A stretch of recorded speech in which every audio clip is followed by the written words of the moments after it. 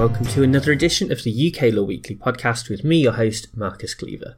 This week we're going to be looking at the case of Unger and Ul-Hasan. The citation for this case is 2023 UKSC 22. And this is a fascinating family law decision that may well even prompt a change in the law.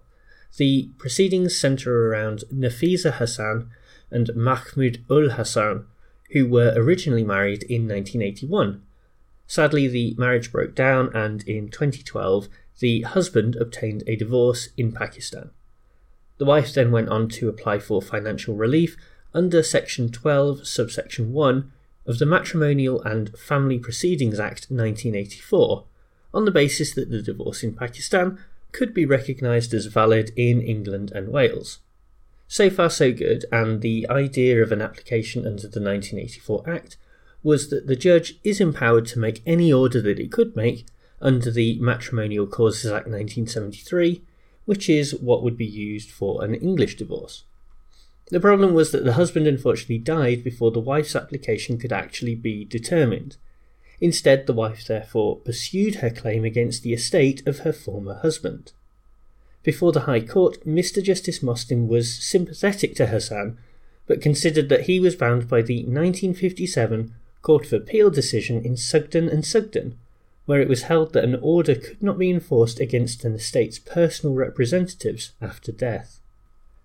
Interestingly, Mostyn noted that were it not for that decision, he would have allowed that claim to continue on the basis that it was a cause for action vested in her and subsisting against the husband's estate under Section 1, subsection 1 of the Law Reform Miscellaneous Provisions Act 1934.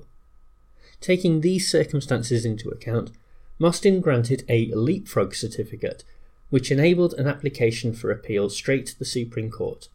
The Supreme Court granted that application, and so that is where we pick things up. There were a couple of issues for the court to look at here.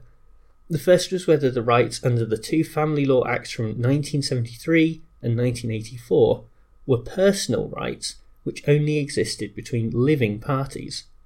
The second question was whether a claim for financial relief under the 1984 Act is a cause of action that survives against the estate as per the 1934 Act. In order to identify whether the legislation purely creates personal rights and obligations between living parties, it is necessary to consider the legal context including previous judicial decisions.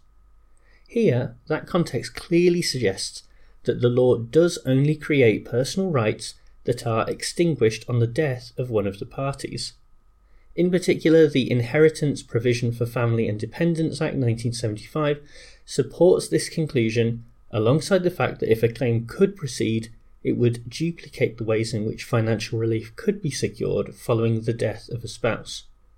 Altogether, this means that the claim could not continue and the appeal was dismissed.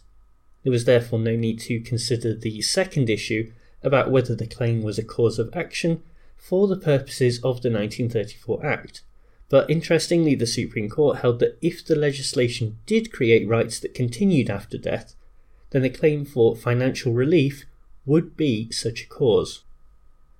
I think that this is a fascinating conclusion to the case because of the obiter comment that there would otherwise be a cause of action under the 1934 Act, but for the hole in the legislation not creating these rights. I'm not saying that the justices are advocating for a change in the law here, but this is pretty much as close as they come to doing so.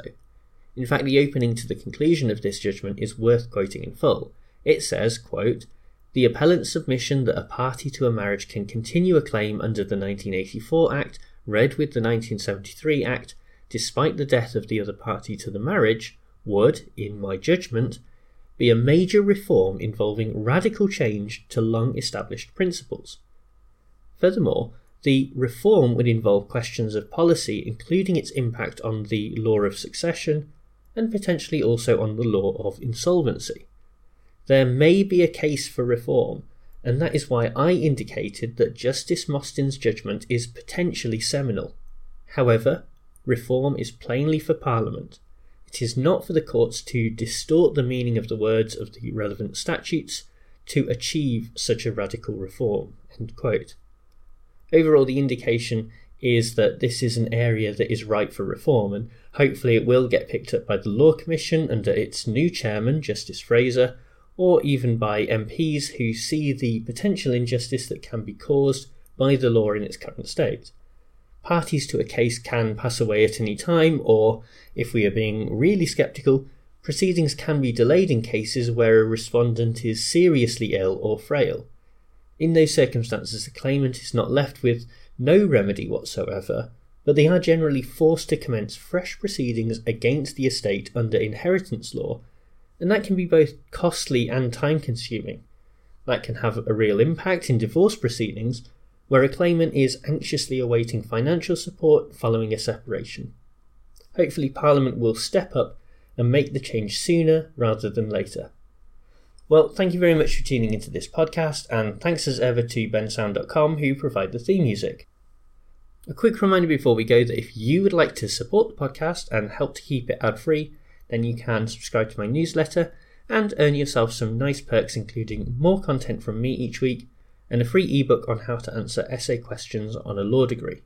This week in the newsletter, we were talking about the case involving Boris Johnson's WhatsApp messages and the attempt by the COVID inquiry to gain access to an unredacted version of those messages.